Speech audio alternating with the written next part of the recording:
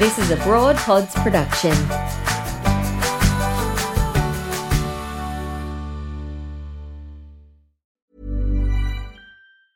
I'm Sandra, and I'm just the professional your small business was looking for. But you didn't hire me because you didn't use LinkedIn Jobs. LinkedIn has professionals you can't find anywhere else, including those who aren't actively looking for a new job, but might be open to the perfect role, like me.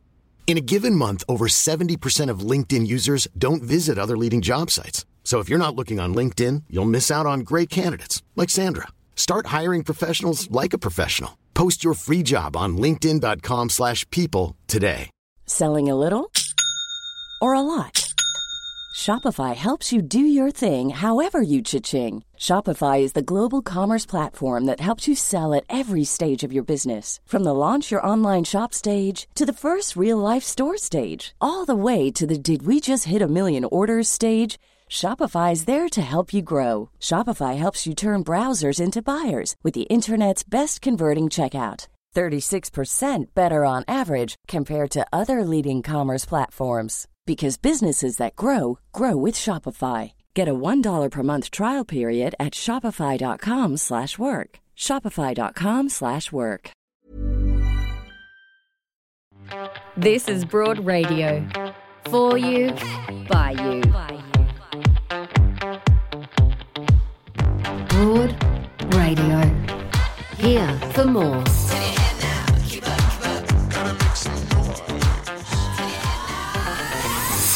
Hello and welcome to Broad Radio. I'm Jo Stanley and my co-host today is the wonderful Angela Pipos. Hi there, Ange. Hi, Jo.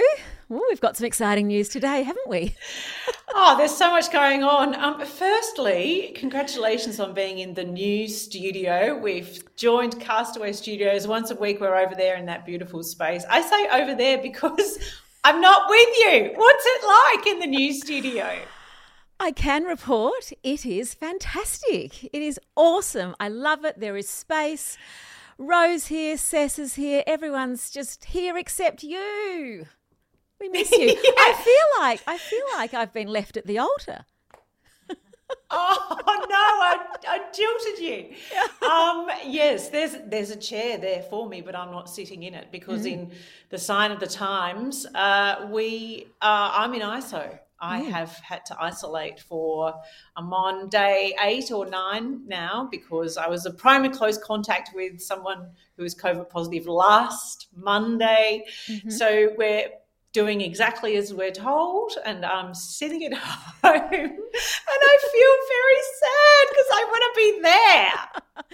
It is very 2021, isn't it, that the plan did not work out as we had hoped. I don't know why we bother making plans these days because they never actually happen. But it would be lovely to have you here. But you are here in spirit. I can still see you. I can still see you on the screen.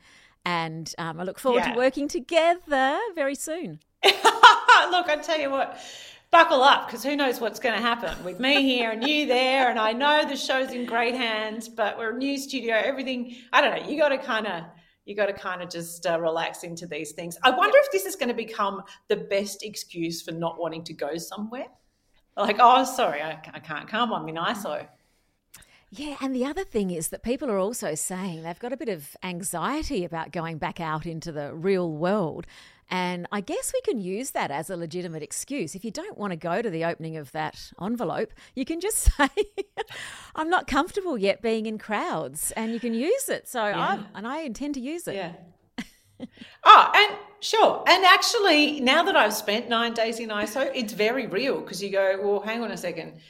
Apart from whatever risks there are around the virus, I don't want to be close contact again, which suits me fine because I'm a bit of a hermit. To be honest, I really haven't noticed much difference being home in ISO for the last 8 days. Anyway, we do have an awesome show coming up for you. We're going to be speaking with the world record holder for marathon swimming, for crossing the English Channel. Chloe McArdle is joining us from the UK. What a brilliant, incredible achievement that is. We're also going to be speaking with Dan Ilic, who is a comedian and we would say, I guess, a climate change campaigner, activist, who's done this incredible campaign where he's put billboards in Times Square and all around the world, really, just calling out our government for their inaction. And as well, we're going to be joined by Kat Stanley, who is the director of Endo Health Foundation. She's going to be talking to us about endometriosis and its incredible toll on people who suffer from it. So, as we always say, if you are watching on Facebook and YouTube, follow along. Share your comments and your feelings, your experiences with us. We'd love to hear what you're thinking and feeling, and chuck us a like or a follow. You can always catch up on our podcast with Broad Radio on the go, wherever you get your podcasts. And we have very exciting news. And if you are interested in engaging with Broad Radio, I needed an actual some kind of a sound effect. You know, in commercial radio, you always have a sting. Yes. Anyway, we are crowdfunding. So we have launched our own crowdfund campaign. It's on Indiegogo. This particular version of Broad Radio, this very guerrilla version of radio, where we come to you live streaming every Tuesday morning on Facebook and YouTube and Twitch, whatever Twitch is. Rose set that up. I don't know. It's what the young people watch. This was only ever intended to be a pilot, a proof of concept, a way of really kind of just experimenting with our content and getting to know each other and our audience and really just feeling the waters. But it's time. It's time to go to the next level. So we're crowdfunding to raise money to get to the next stage. We are indeed. And where's the money going to go, Jo? Because a number of people have said to me, but yeah, what are you going to do with that money that you crowdfund?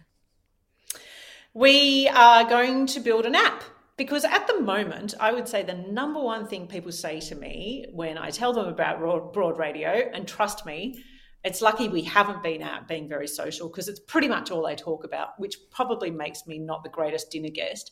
I constantly get people say, I love this. How can I listen? I want to do it now. And I say, well, we live stream on Facebook and YouTube. Oh, I don't have Facebook. Fair enough. What about YouTube? Not really. It's not really my thing. So we want to build an app so that it is in your hand, so that you can take it wherever you go, and it's very easy to listen. And as we build the app, we build out our programming, we build out our commercial partners, and we basically it's like building blocks, creating a radio station. But the app is the first part of that. Yep. Jo, it's been so good to be involved from the ground and just seeing it build and come to life like this. It must have been 9 or 10 months ago when you first mentioned Broad Radio to me. And when you said it, it just felt so right. It felt so right on a personal level. I was ready to do something like this. But more importantly, on a societal level, there's a gap in the market and women deserve to be heard. And what this does is it provides a platform for us to have all these important, meaningful and fun conversations in one spot. So I love it. I salute you. You've done a wonderful job. And I'm very excited about the next phase of Broad Radio. Well, I have to say, you know, you and Zoe Daniel and Bianca Chatfield and Nellie Thomas and Kirsty Wiebeck and Ange Rao and, you know, like Shelley Ware, I just cold called you. I literally just picked up the phone and said, hey, I've got this mad idea. And you all said, okay. Yeah, I'll give that a crack. And I can't believe that in itself. But it is testament to the fact, I think, that not only is it a great idea and it's exciting to do something where you're free to talk about things that matter and are fun and real for people like us, but also we do recognise that only when you listen to radio in Australia, only 30% of the voices you hear are female. And that skews society. You know, that changes the narrative of a city. It changes the narrative of what we believe our society is. And it's inaccurate, you know. So it's an exciting opportunity to shift that. It really is. And it's important that radio reflects actual society. And, you know, this is what we're all about. So it's great. Awesome. I'm just delighted. Yes. And I must say, I'm very comfortable in this studio. I'm so jealous. You know what they say? Don't take a day off.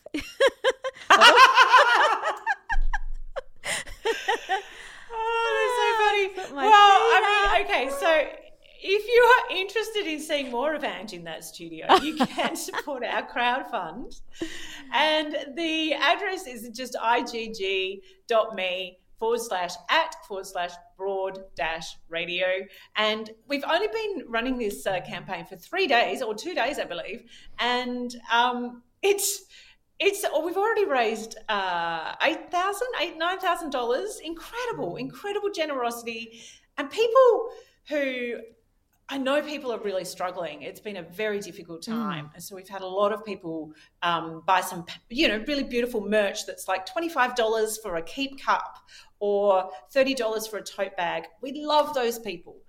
And then we just received a donation of $1,000. Woohoo! Oh my God, my mind is blown. $1,000 from a woman whose name is Michelle Squire. She has a skincare company called, I'm going to tell you so that I don't get it wrong. Let me tell you, it is called Curate. Yep. QR8, it said.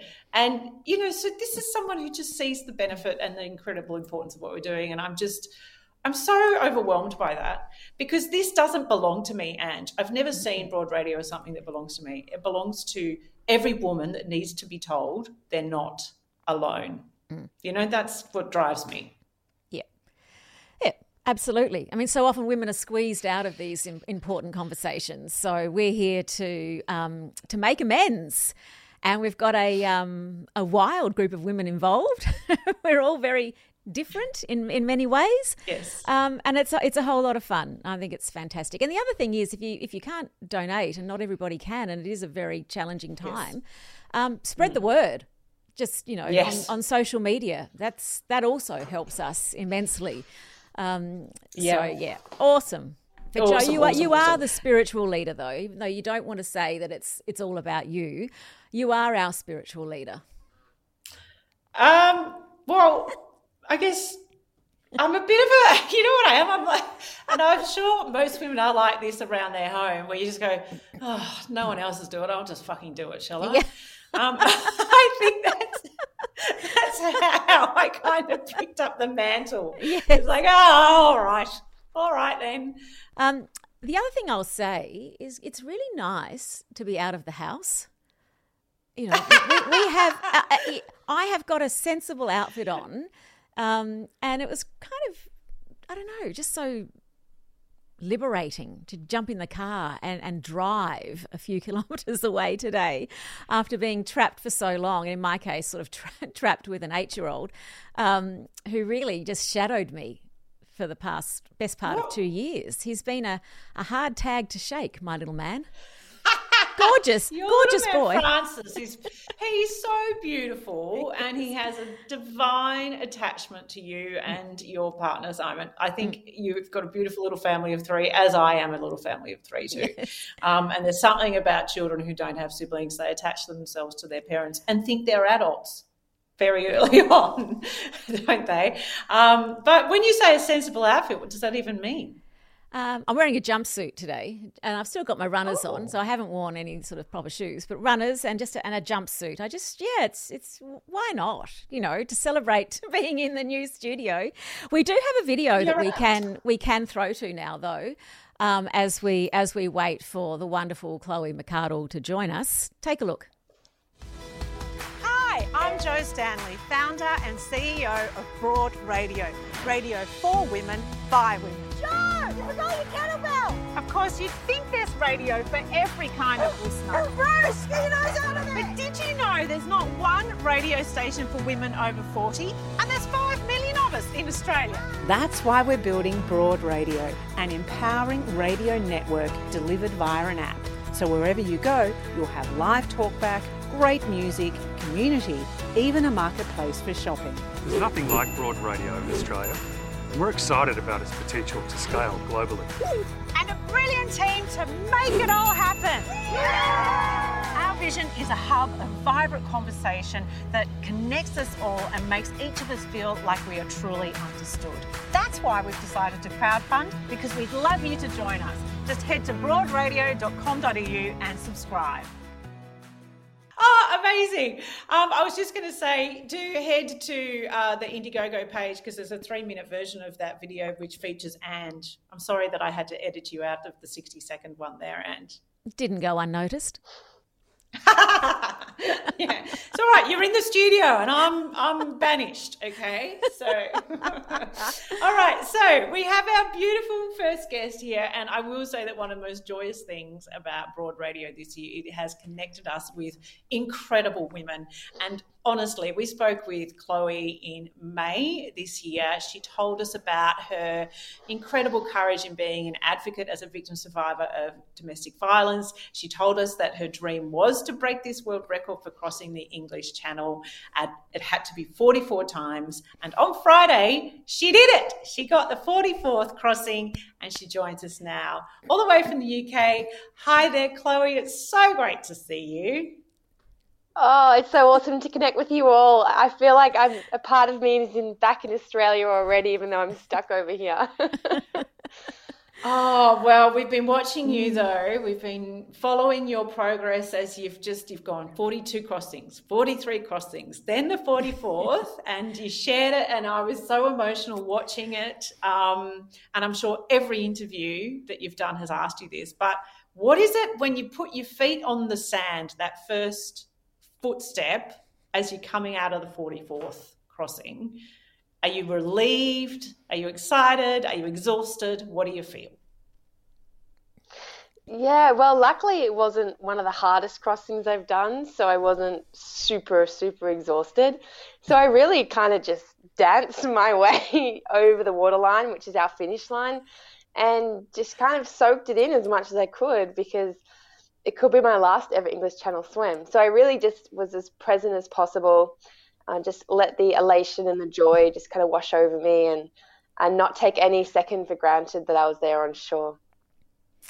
Well, Chloe, you say that it wasn't one of the hardest ones that you've done, and I know you have a love-hate relationship with the English Channel. What makes it easier on a particular crossing, and what makes it more difficult? Well, that particular crossing, the worst conditions I got in terms of chop was probably about 1 metre chop, and that was for 4 to 5 hours, which for me is not really bad conditions because there was a few crossings before where I was absolutely like smashed up by the channel and I was vomiting on the boat on the way back and I had no energy to even sit upright. I was just in this horizontal ball being looked after by my support crew. So it was good that I had the opportunity to enjoy that experience rather than just be completely drained and fatigued and not have a chance to soak it in. Yeah, and one crossing years ago, I went straight to ICU, intensive care in Kent. So really, in the scheme of things, it was a brilliant day out there. It was a breeze. Well, yeah, we saw you with a bottle of champagne as you standing there celebrating it. It's like, to me, that's a good result if you can finish exercise with a bottle of French. It was given to me by a Frenchman too. It was perfect. He was waiting there for me specifically. He'd been watching my GPS track. He's this lovely man, Patrice. His son has swum the English Channel twice, and he just loves taking photos and greeting swimmers. He chases swimmers along the beach line and tries to catch them as they finish.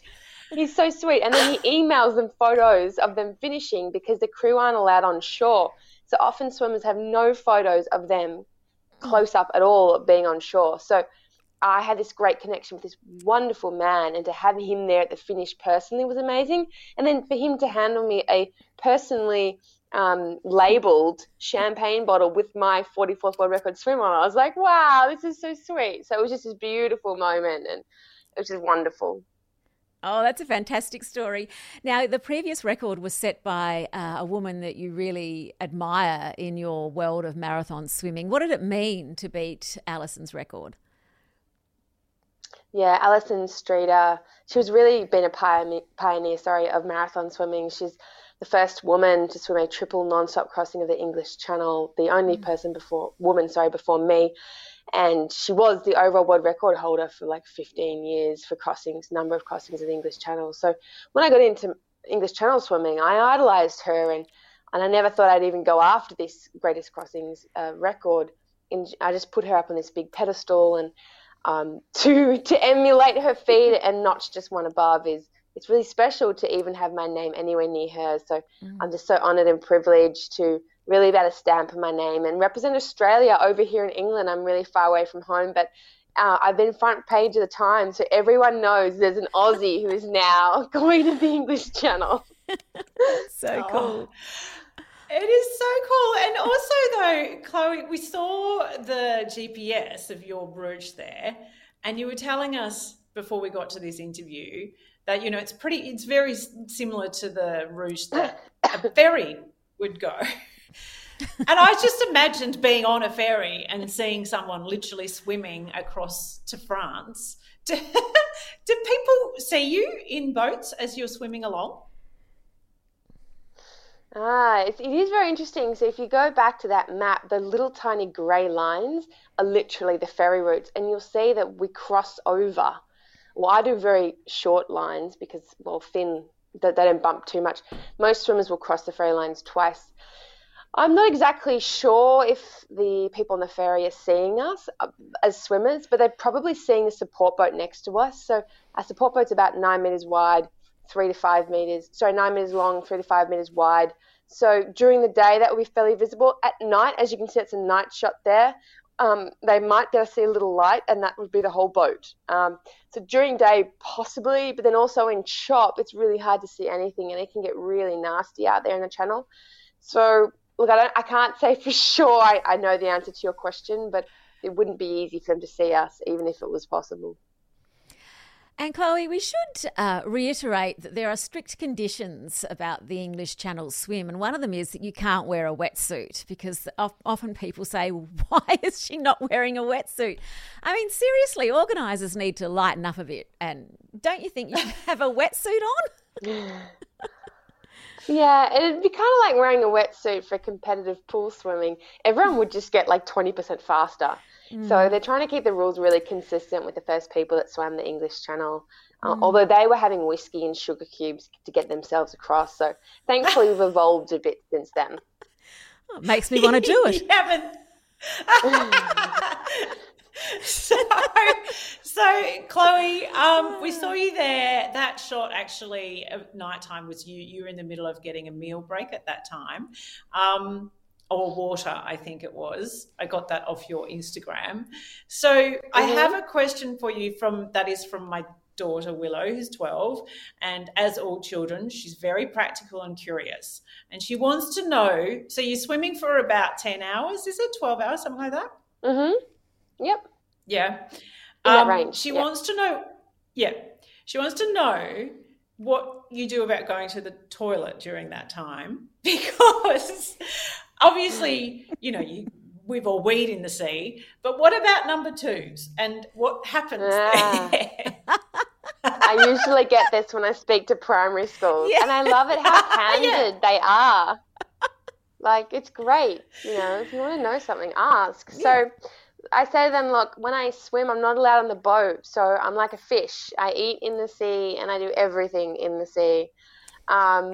But to be more specific, when I'm exercising at that intensity, I'm diverting blood away from my digestive system to my working muscles, so mainly my limbs, my arms and my legs. So I don't really digest well, which means my bowels aren't really moving. There's been a few exceptions, but generally I won't defecate during a channel swim. But in terms of urinating, I do urinate regularly. I take a lot of fluid in, which is really important for hydration because I'm exercising so much. And my feed, so to speak, you saw me with a drink bottle just before in that shot, that is liquid, and I'm having about 300 mils an hour, and that has to go somewhere. Like, it can't just all get stored inside 300 mils over 10 hours. You're talking multiple litres, so that really has to get cleared out of my system.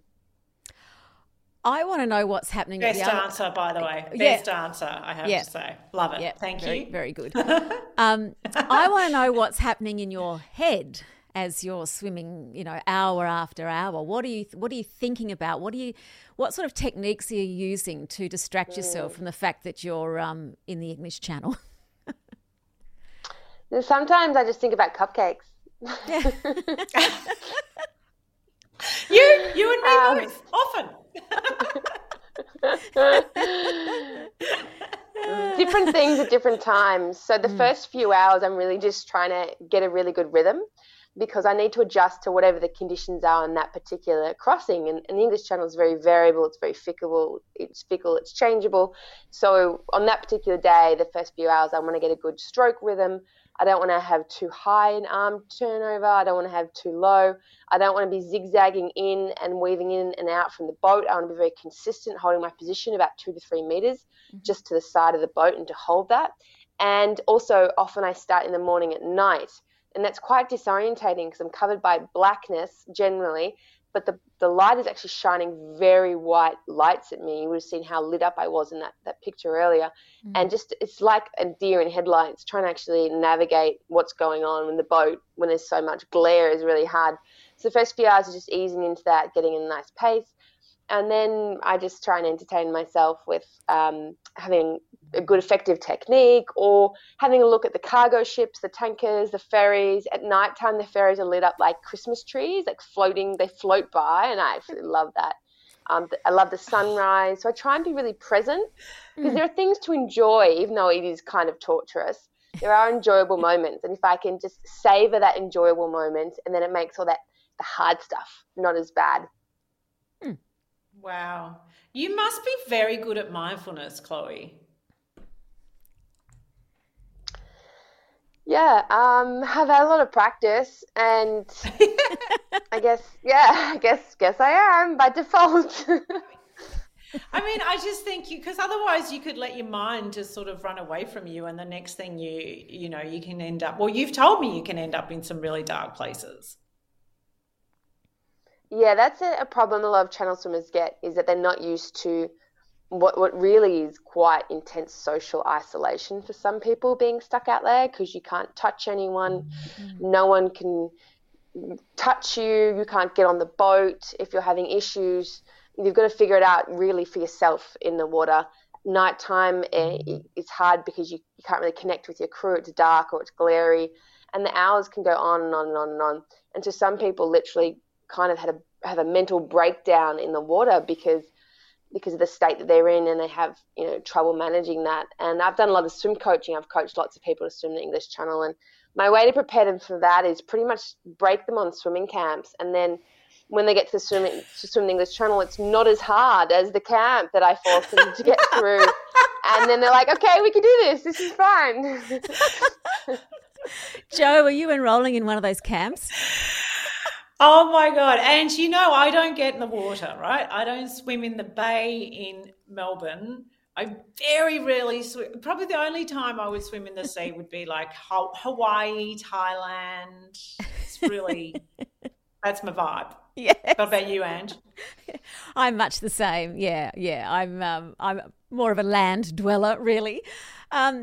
Chloe, this started 12 years ago, this campaign. Are you going to keep swimming these sorts of distances, or are you just going to sort of rein it in a bit? I have a love-hate relationship with the English Channel, so I do feel like a pull to come back here every year. It's like my spiritual home. In saying that, it is quite grueling and taxing to keep training up, committing a big chunk of my life, 3 months every year, to being here to swim the English Channel. So I'm really happy with the 44 crossings I've hit now, holding the world record. There's no one actively swimming that's within 25 crossings of my total of 44, so there's no one coming up close. So if the previous holder, who's long retired, Alison, if she gets back into it or someone gets close, then I do expect I'd get back out here and start swimming the English Channel again, because I want that crown to firmly stay in Australian shores forever if I can help it.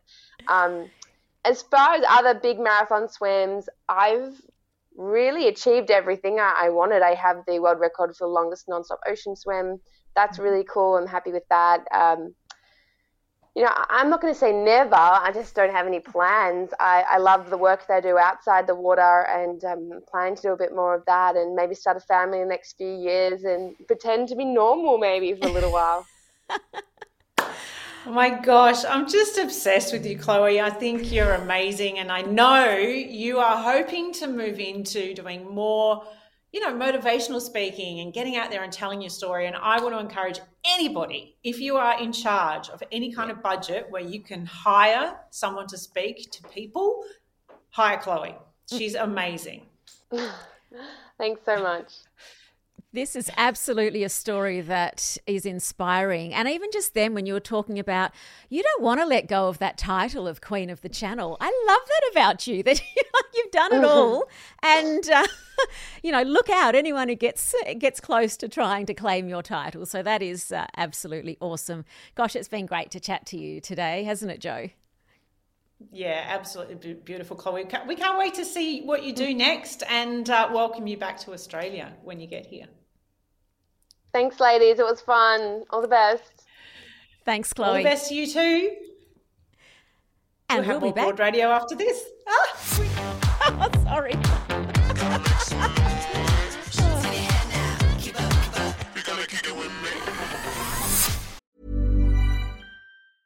It's that time of the year. Your vacation is coming up.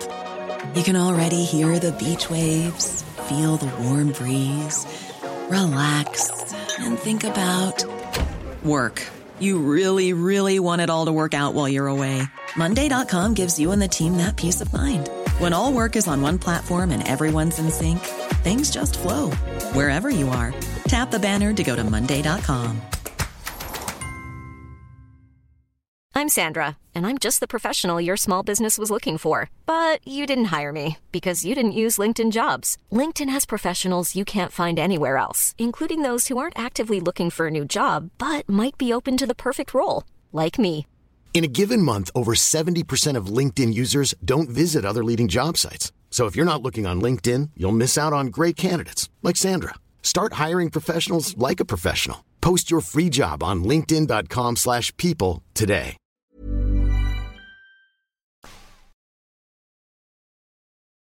Well, that was entirely my fault because I told you should do that and then I'm a control freak and I did it. This is really hard for you. This is really hard for you to have me in the studio. This is going against every fibre in your body. And I must say it's giving me a little bit of pleasure. Oh, good. Good. Do we have our next guest? We do. Dan's there. Oh, good. Oh, there he is. So let's take, as I said, we are running a crowdfund campaign, and someone who also has done exactly that is Dan Ilic from the podcast A Rational Fear. He has raised an extraordinary amount of money, almost $200,000 for Joke Keeper, Shaming Australia's Climate in Action. It's Indiegogo, as well as we're on Indiegogo. We're Indiegogo cousins right now. And he joins us now. Hi there, Dan. Woo. Hi, everyone. It's great to be with you. Long-time fan, first-time caller. Well, we don't have many men on the show, so consider yourself very lucky. I know. I feel so special. You know, Jo, last time we spoke was when I made a musical called Beaconsfield the Musical in 2008, and you were the first caller, your first people to have me on the radio back then. Oh, really? Well, that's nice. I don't remember it. No, I thought the last time we spoke was when you and I did Studio 10 together, which was... that could also be the case, yeah. Yeah. Well, let's move on from that because both of us are going to end up offending each other accidentally. Dan, congratulations on your crowdfund success. It seems like a lot of people are like you and actually want to call out our government on their climate inaction. What gave you the idea to raise money for billboards around the world? Do you know what? I was so annoyed when I was working in Paris for the climate talks that I was so frustrated to see just how Australia was a malevolent actor on the world stage, how we constantly delayed, obstructed, cheated our way to the being the worst kind of leader when it comes to climate action in the world. And I found myself in France having to defend Australia. But, you know, I couldn't, so I didn't. You know, it's totally fine. But I didn't want to see that happen again in COP26. And I thought, you know what, I'm going to make this absolutely clear to the rest of the world, to all the people who go to COP, that Australians don't necessarily agree with what our government is doing. there is a huge gap between what Australians want and what our government wants. And I just wanted to make that absolutely clear because I don't know if you know this about COP. COP is like it's like the Olympics of Google Docs. 40,000 people get together to try to figure out where paragraphs and how sentences should be constructed to come out with like an agreement with what all the countries do with something with climate change. And all these people come together and they walk through the streets of Glasgow. They all have a good time. So I wanted to put up these billboards everywhere so that when delegates saw the billboard, they will go, oh, look, Australians actually aren't on board with what we're doing, particularly, small island states and vulnerable nations who are coming in from much more weak positions than Australia. And they see us being terrible actors. We are not even paying into the Green Climate Fund like we should be doing. We're not even being reasonable when it comes to emissions because every molecule of coal that gets burnt ends up in the sky and makes their lives an existential threat. So I just wanted to let people know that, the Australian government is not necessarily being un-Australian. And we just needed to address that head on. Well, Dan, thank you for representing me and us. That's really important. I can actually walk a little bit taller now thanks to your billboards. So you took matters into your own hands, which is awesome, and you've got strategically placed billboards, some in Australia and some overseas.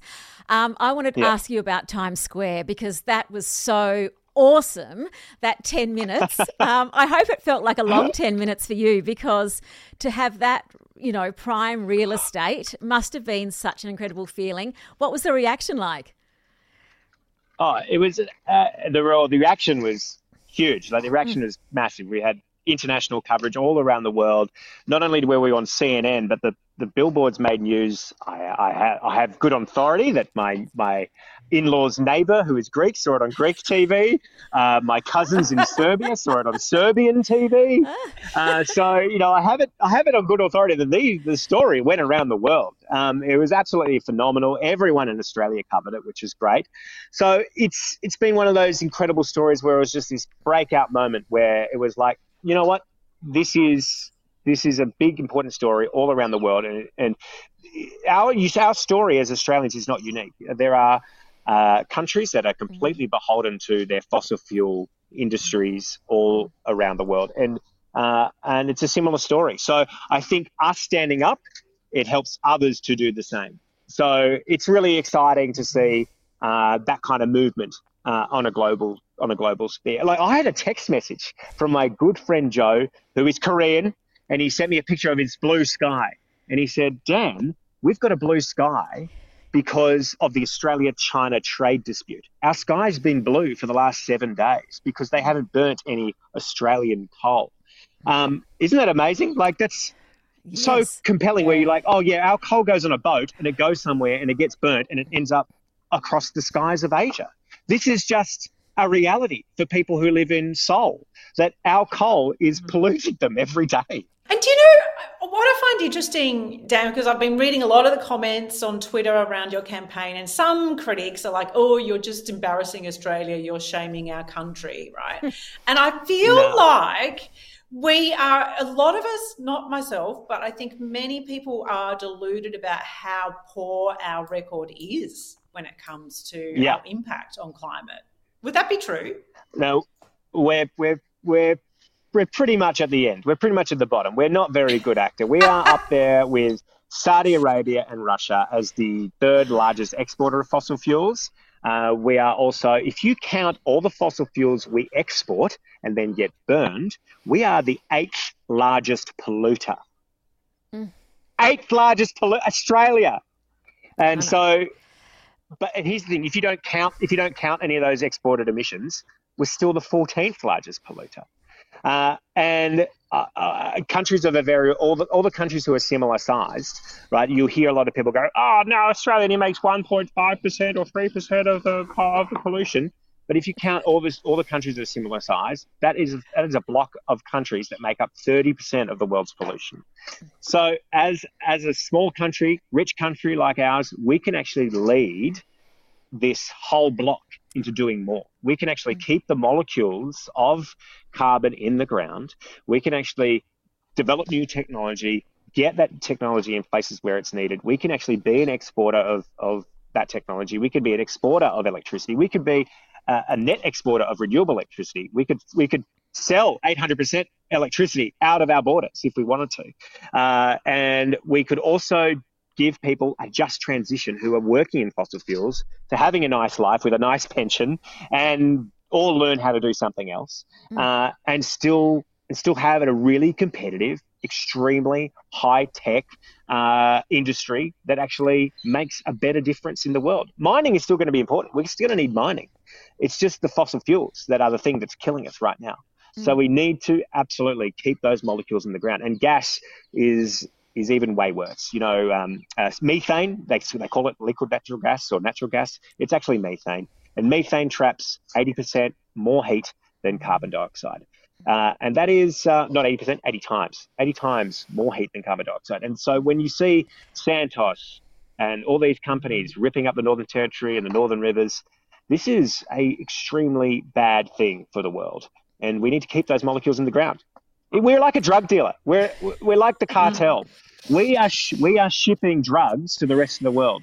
We are the supply problem. You know, people complain about, well, Colombia and Mexico are shipping drugs to the world. Yeah, but we're shipping fossil fuels to the world. And however those fossil fuels get made, get used, is not up to us, sure. But we have a responsibility here, to make sure at the supply issue that those things stay in the ground.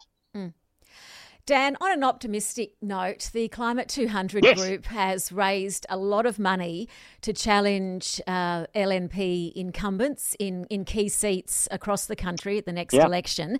Is this the way forward to get more Zali Steggles into federal parliament? Oh, you're speaking my language. I love Zali Steggall. Oh, my God.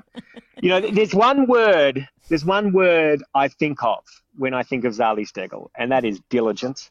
Maybe there's another one. Competent, and they're diligent and competent are not words I can attach to any single federal LNP member. When you think of George Christensen or Craig Kelly or you think of Scott Morrison, you don't think of diligent and competent, do you? You absolutely don't. It doesn't spring to mind. It doesn't bring to mind. And here's the thing. With Climate 200, I really like what they're doing, because if everyone voted the next election the same way, then we would still have, the LNP would still have one seat to remain in power. But if a few people voted for Climate 200, climate-centric independence, you don't need many seats, 2 or 3 seats. Then what that means is whoever gets the majority, Labor or Liberal, has to then negotiate from a minority position for supply. So it's like a check. Because here's the problem, folks. Both Labor and Liberal get donations from the fossil fuel lobby. They both get about the same equal amount of donations, and they're both beholden to the fossil fuel lobby. Each Labor and Liberal are beholden to Santos as much as each other. So what needs to happen is a climate independent revolution. We need to see a few more climate independents in to build out that crossbench. So whoever has more seats, Labor or Liberal, has to negotiate for supply for good, and with only 2 things in mind here. This is what all they want is strong climate action, which probably means a strong 2030 target, and also a federal ICAC, which is something so popular. That is so crazy, that we don't actually have a federal ICAC. And of course, Scott Morrison says he doesn't want one because he's really allergic to the word accountability. I think the word accountability is actually too many syllables for him to say. And you can throw in respect for women as well. I'd like to see that. Yeah, more of that around the place. Oh my God. Absolutely. Absolutely, yeah. And the great thing about Climate 200 is it's not a private trust, so it's not a blind trust, so you can see who's paying the money. Yes.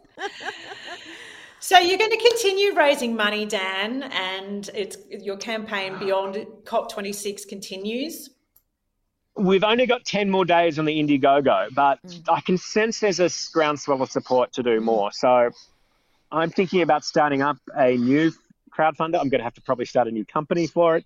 And I'm going to call it Porter's Blind Trust Proprietary Limited. So people can donate to Porter's Blind Trust Proprietary Limited, and we'll make sure we continue on with the strong messaging about climate action and integrity and accountability.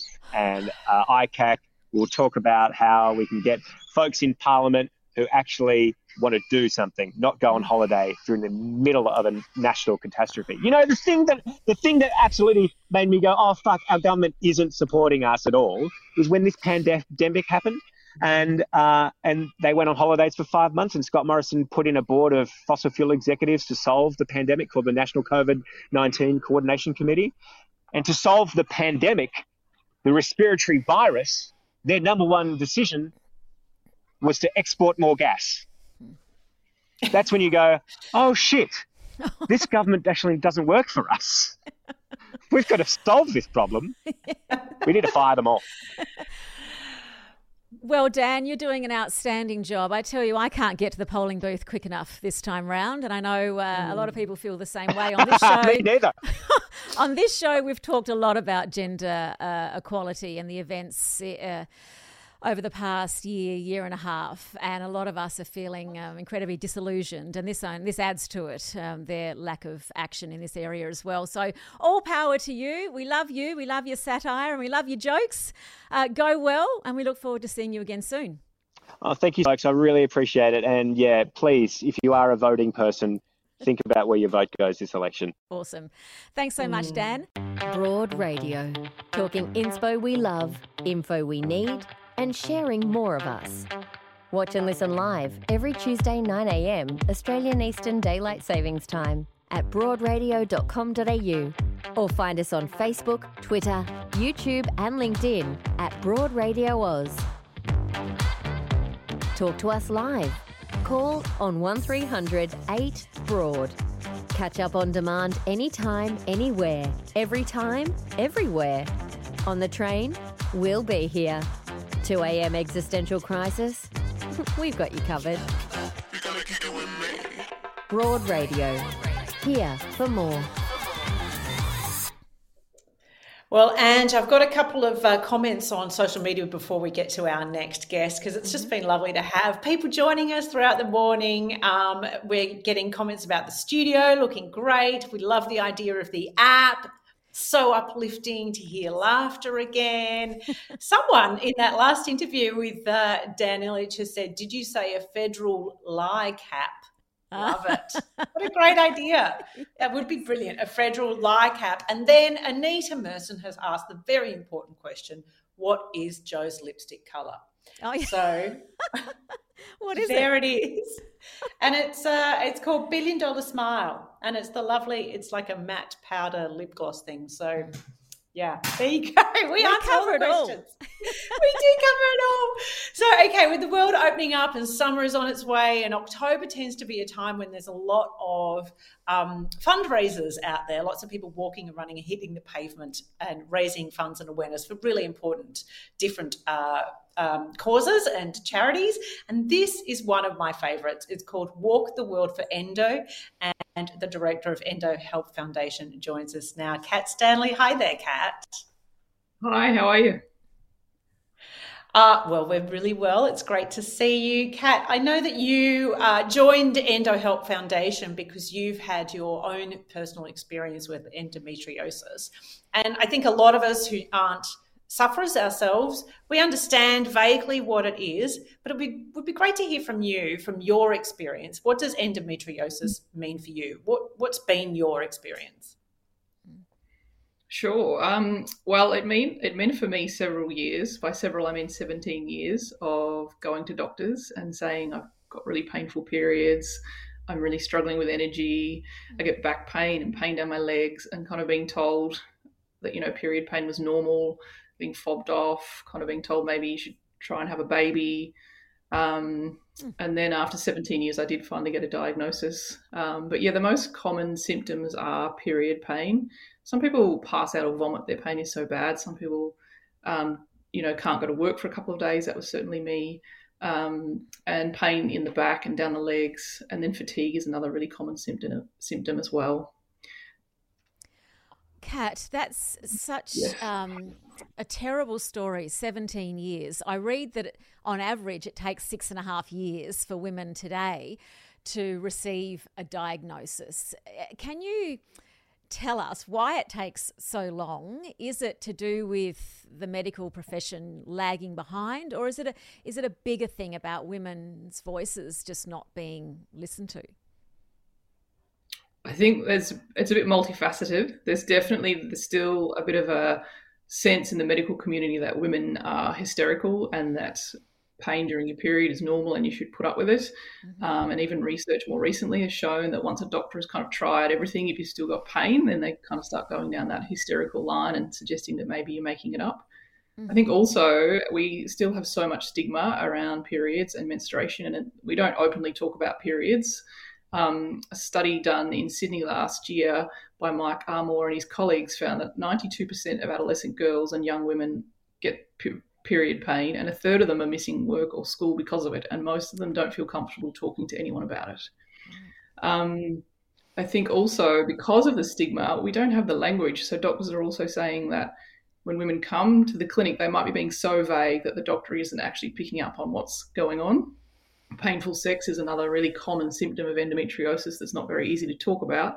And so I think sometimes diagnoses are getting missed because women are coming feeling really uncomfortable and giving vague symptoms, and the doctor's kind of not quite understanding what they're actually talking about. Also, at this point, the gold standard is surgery, which means the doctor wants to be really sure that that's what they think is going on before they're going to prescribe that you go and see a specialist and undergo surgery to see if you've got endometriosis. So what is the general sort of pathway once someone has finally been diagnosed with endometriosis? Yeah, so I mean, surgery to diagnose it, and then usually to remove all of the endometriosis and any adhesions or anything else that's been found as part of the surgery. And then often, it really varies. There isn't actually a common pathway. I run a support group, which I've run for about 2 years, and see lots of people with endo now. So some people are just then sent home and then get on with their lives, and then some get sent home and are meant to get on with their lives, but they can't, and they really struggle with pain. So we know that physio and psychology and interdisciplinary care really does help, but there aren't any interdisciplinary clinics in Australia at this point in time. So a lot of women are kind of left guessing and trying lots of things themselves to figure out what helps for them.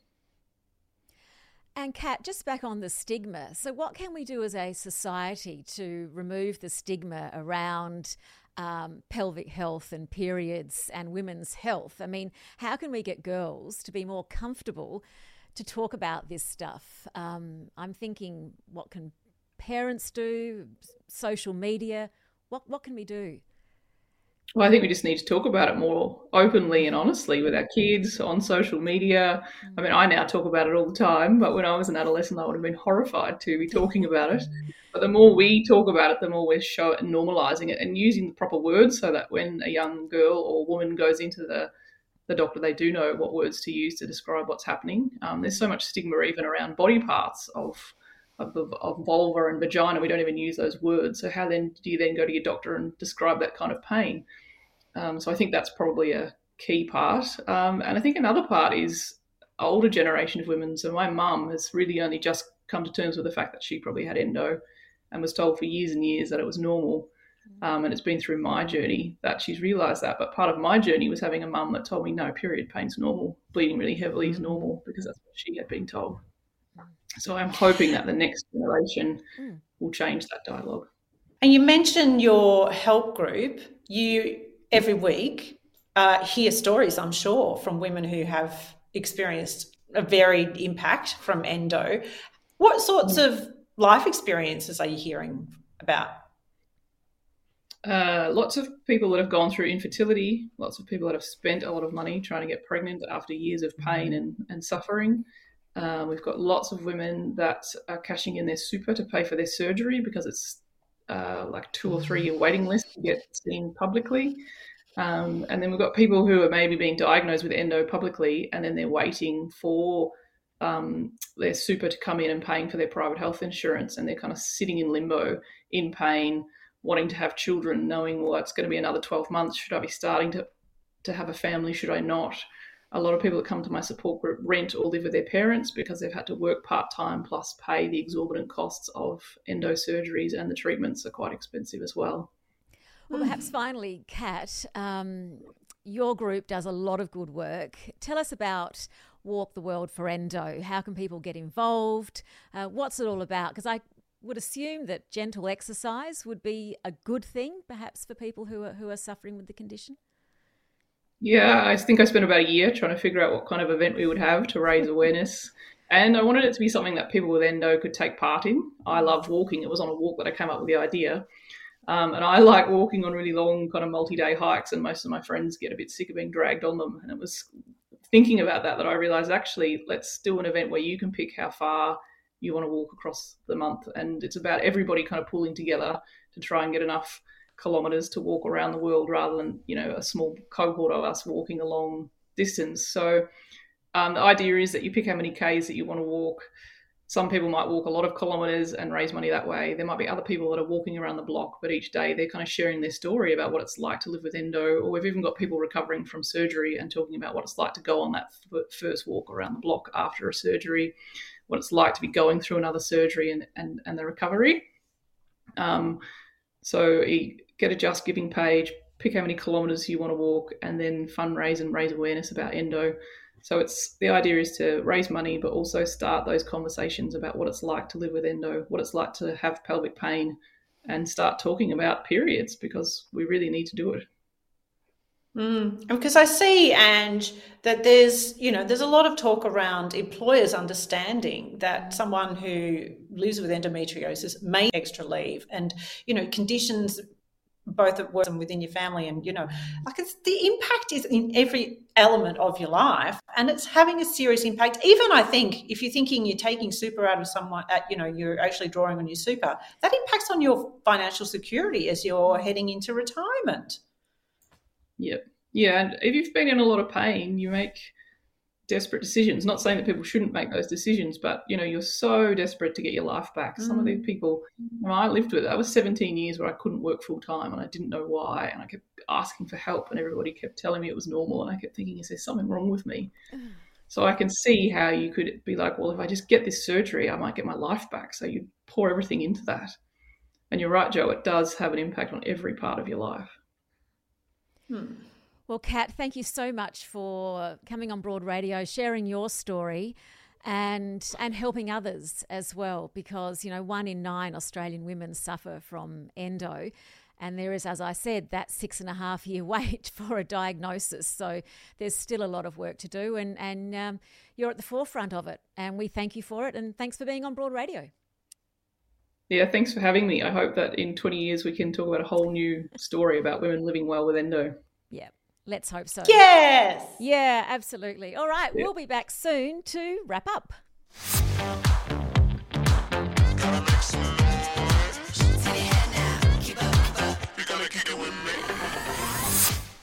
Oh, look at us, Ange. We've made it through the show, separated like we have been, like naughty children. Which is probably fair enough. Oh, I can't wait to be in that studio. It's hurting me that I'm here, but that's okay. Imagine all thank you so much. The mischief we're going to get up to when we're in the same room together. You know it. You know it. This is what we're building towards. We're building towards this exciting development for Broad Radio. And do you know what? We are crowdfunding. Go to it's igg.me/@/broad-radio. It's pretty simple when you see it. There it is. It makes sense when you see it, not when I say it perhaps. But we've just ticked over $9,000 towards our target of $50,000. What about that? Yay, that is fantastic. Gosh, that's good. It is. It's such a good feeling. And like I say, people are being extremely generous, and even like $25 at the moment is a lot of money. We've gone through such a difficult time. So we're very appreciative of people and there's some great fun merch there, which we'll tell you about in coming weeks that you can get involved with. And also we've got a couple of really fun events coming up as well. Next week, we're running a free music and comedy variety hour. It's a Zoom hour. We're inviting everybody to come along and have a great time. We've got Judith Lucy and Tanya Doko from Bachelor Girl on that. And then in a couple of weeks, Ange, you're hosting an online seminar for equality, which we're calling Doing It for Themselves. Yes. It's all about underrepresentation of women in the media and what we're doing about it. Yes, I'm having trouble keeping my ear pod things in, so I'm going to talk with a finger on my ear.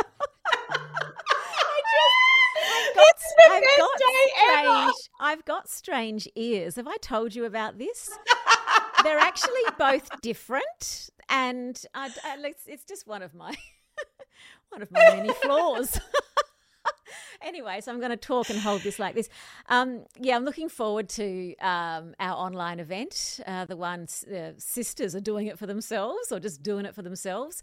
And I'm going to bring a whole lot of optimism to that conversation, because in my world of sport, as we've spoken about before, the landscape is changing, and it's changing for the better.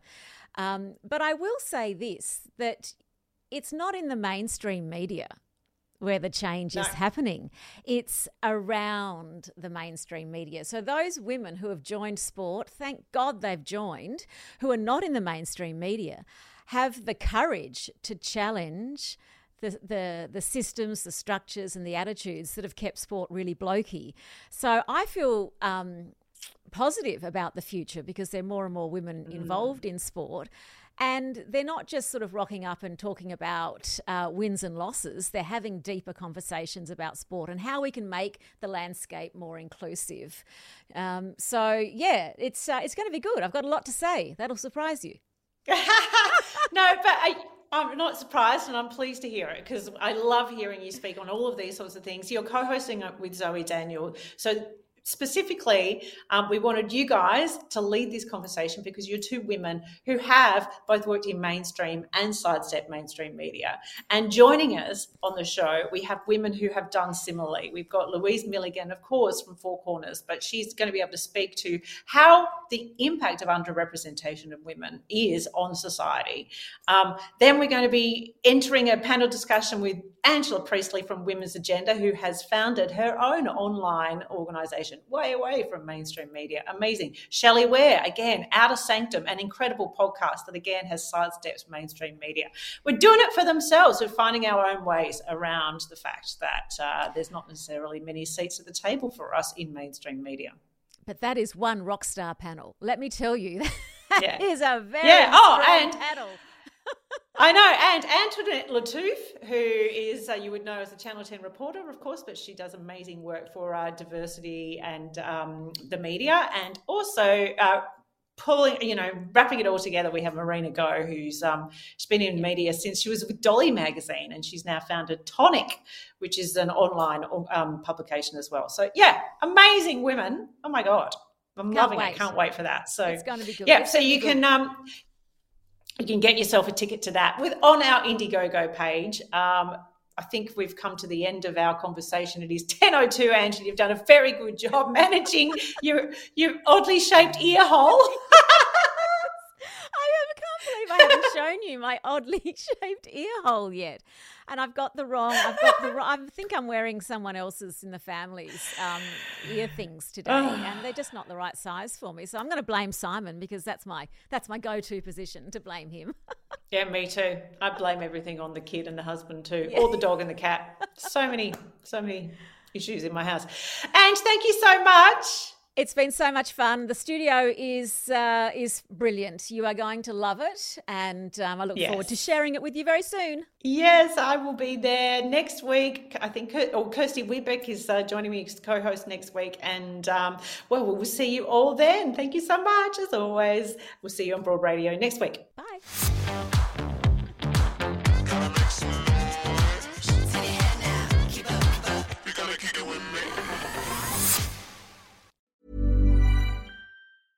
Flexibility is great. That's why there's yoga. Flexibility for your insurance coverage is great too. That's why there's United Healthcare Insurance Plans. Underwritten by Golden Rule Insurance Company, United Healthcare Insurance Plans offer flexible, budget-friendly coverage for medical, vision, dental, and more. One of these plans may be right for you if you're, say, between jobs, coming off your parents' plan, turning a side hustle into a full hustle, or even missed open enrollment. Want more flexibility? Find out more about United Healthcare Insurance Plans at uh1.com. Hey, it's Danny Pellegrino from Everything Iconic. Ready to upgrade your style game without blowing your budget? Check out Quince. They've got all the good stuff, shirts and polos, activewear, and fine leather goods, all at 50 to 80% less than other high-end brands. And the best part? They're all about safe, ethical, and responsible manufacturing. Get that luxury vibe without the luxury price tag. Hit up quince.com/upgrade for free shipping and 365-day returns on your next order. That's quince.com/upgrade.